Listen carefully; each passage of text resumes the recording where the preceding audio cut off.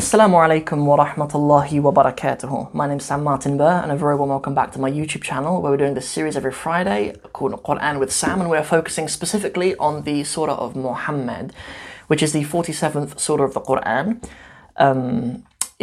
Obviously Muhammad is the final prophet sallallahu alaihi wasallam, and he's one of the few prophets who actually has a Surah of the Quran named after him.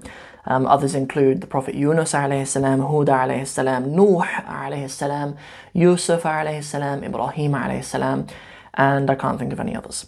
But of course another person is Maryam alayhi salam.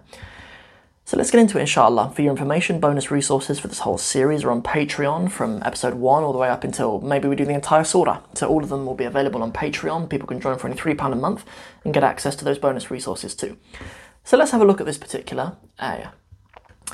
Good, so inna Allah, we've already seen anna Allah many times. I mean, inna Allah, sort of certainly. Inna is a way of sort of emphasizing what comes next. Inna Allah, certainly Allah. Inna rajula, indeed the man. Inna al-mudarrisa, indeed the teacher. But in this case, inna Allah, certainly Allah will do what? Yudkhilu alladhina amanu wa amilu salihati. He will yudkhilu. Yudkhilu is a verb from the verb dakhala. It's the form for adkhala. If dakhala means to enter, the verb adkhala means to make someone enter or to enter them into something. So indeed Allah enters them, but sort of by extension of the meaning will enter them, right? Will enter who and into where? الَّذِينَ آمَنُوا, those who have believed and done what? وَعَمِلُوا الصَّالِحَاتِ, and they have done as-salihat. As-salihat are righteous deeds. The term salih is righteous, and as-salihat are the righteousnesses. They have done righteousnesses. So where will Allah enter them into? Jannatin, into gardens, into paradise. Tajri min tahtiha al-anhar.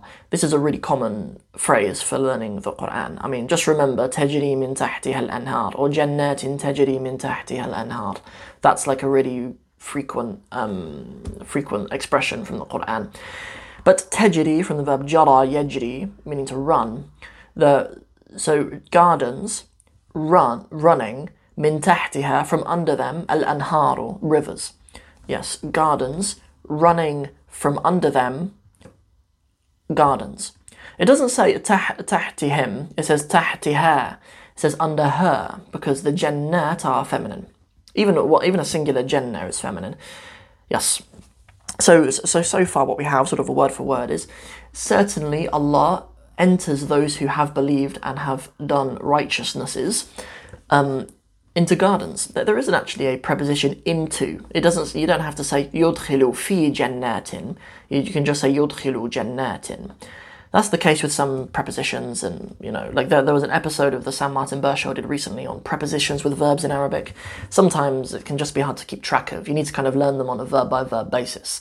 Some verbs in English we do need another preposition with them. Like for example, saying, in English we can't really enter someone gardens. We need to enter them into gardens. But in Arabic you can enter someone gardens. Or I had a conversation with brother Ray as well from Talk with Ray. I had a chat with him recently on his podcast actually about this, and he gave me the example of how in English we say to spy on someone, but like it's not on them in any sense, is it? Like, why do we use the word preposition on?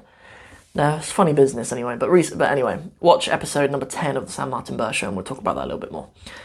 Good. So what do we have next? وَالَّذِينَ كَفَرُوا, and those who have disbelieved. وَيَتَمَتَّعُونَ. Good. يَتَمَتَّعُونَ. The verb tamatta'a is what it would be, is to enjoy. They enjoy. يَتَمَتَّعُونَ وَيَأْكُلُونَ, and they eat. They enjoy and they enjoy. They enjoy and they eat. كَمَا تَأْكُلُ الْأَنْعَامِ. And they enjoy and they eat the way that the livestock eat. Right? وَالنَّارُ مَثْوًا لَهُمْ, and the nar, and the fire, methwen.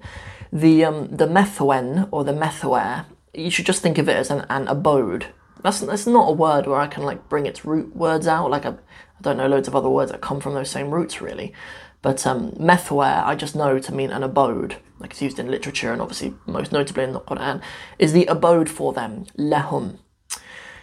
Good. So, yeah, you actually see the verb akala, ya'kulu, used in the plural, ya'kuluna, and in the singular. Ta'kulu al-an'am. The livestock are the al-an'am. Yes. There's a surah of the Quran called al-an'am as well, I believe. Surah al-an'am. Yeah, which is livestock as well.